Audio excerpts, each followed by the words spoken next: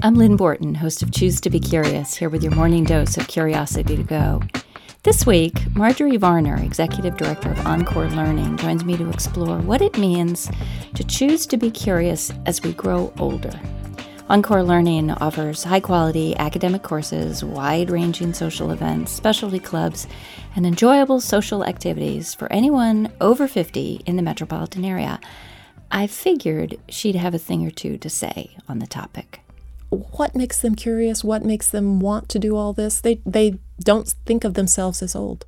Right. So there is that burning desire to learn something about this and learn in a group session, which is also found to be very important, that social interaction.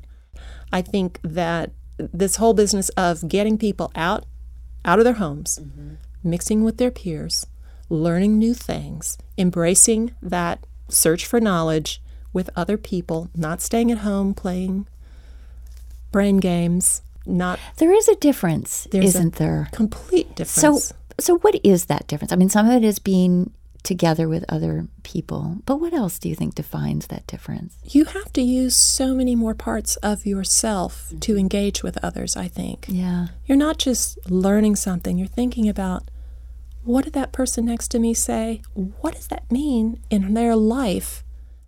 Choose to Be Curious is a show all about curiosity. We talk about research and theory, but mostly it's conversations about how curiosity shows up in work and life.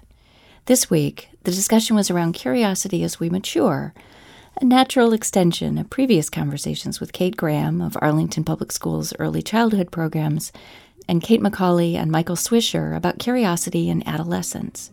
They all had a similar message. Curiosity is, or can be, a lifelong endeavor, and we can, and I would say should, cultivate it. Eleanor Roosevelt once wrote, "I think at a child's birth, if a mother could ask a fairy godmother to endow it with the most useful gift, that gift should be curiosity." My own parents were pretty much on the same page. Well, you were a curious kid in both forms of the meaning of the word. I at least definitely wanted to encourage that.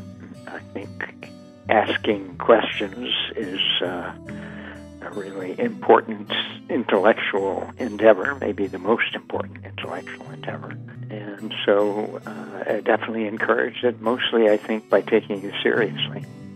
And I think that by leaving you on your own to explore your own world there, your room, of the books you had, of the imagination of whatever you wanted to do, the painting, the drawing. I don't remember a lot of "I'm bored" from you and Mark. I see it as a really important trait to try and encourage.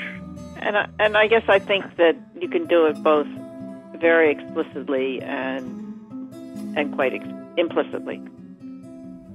I hope you'll join me this week, Wednesday morning at 10 or Friday afternoon at 2:30 for the rest of the conversation with Marjorie Varner, and catch all the previous conversations about curiosity in childhood and adolescence, everything else online and on demand at wera.fm, or on Mixcloud, SoundCloud, and now on iTunes.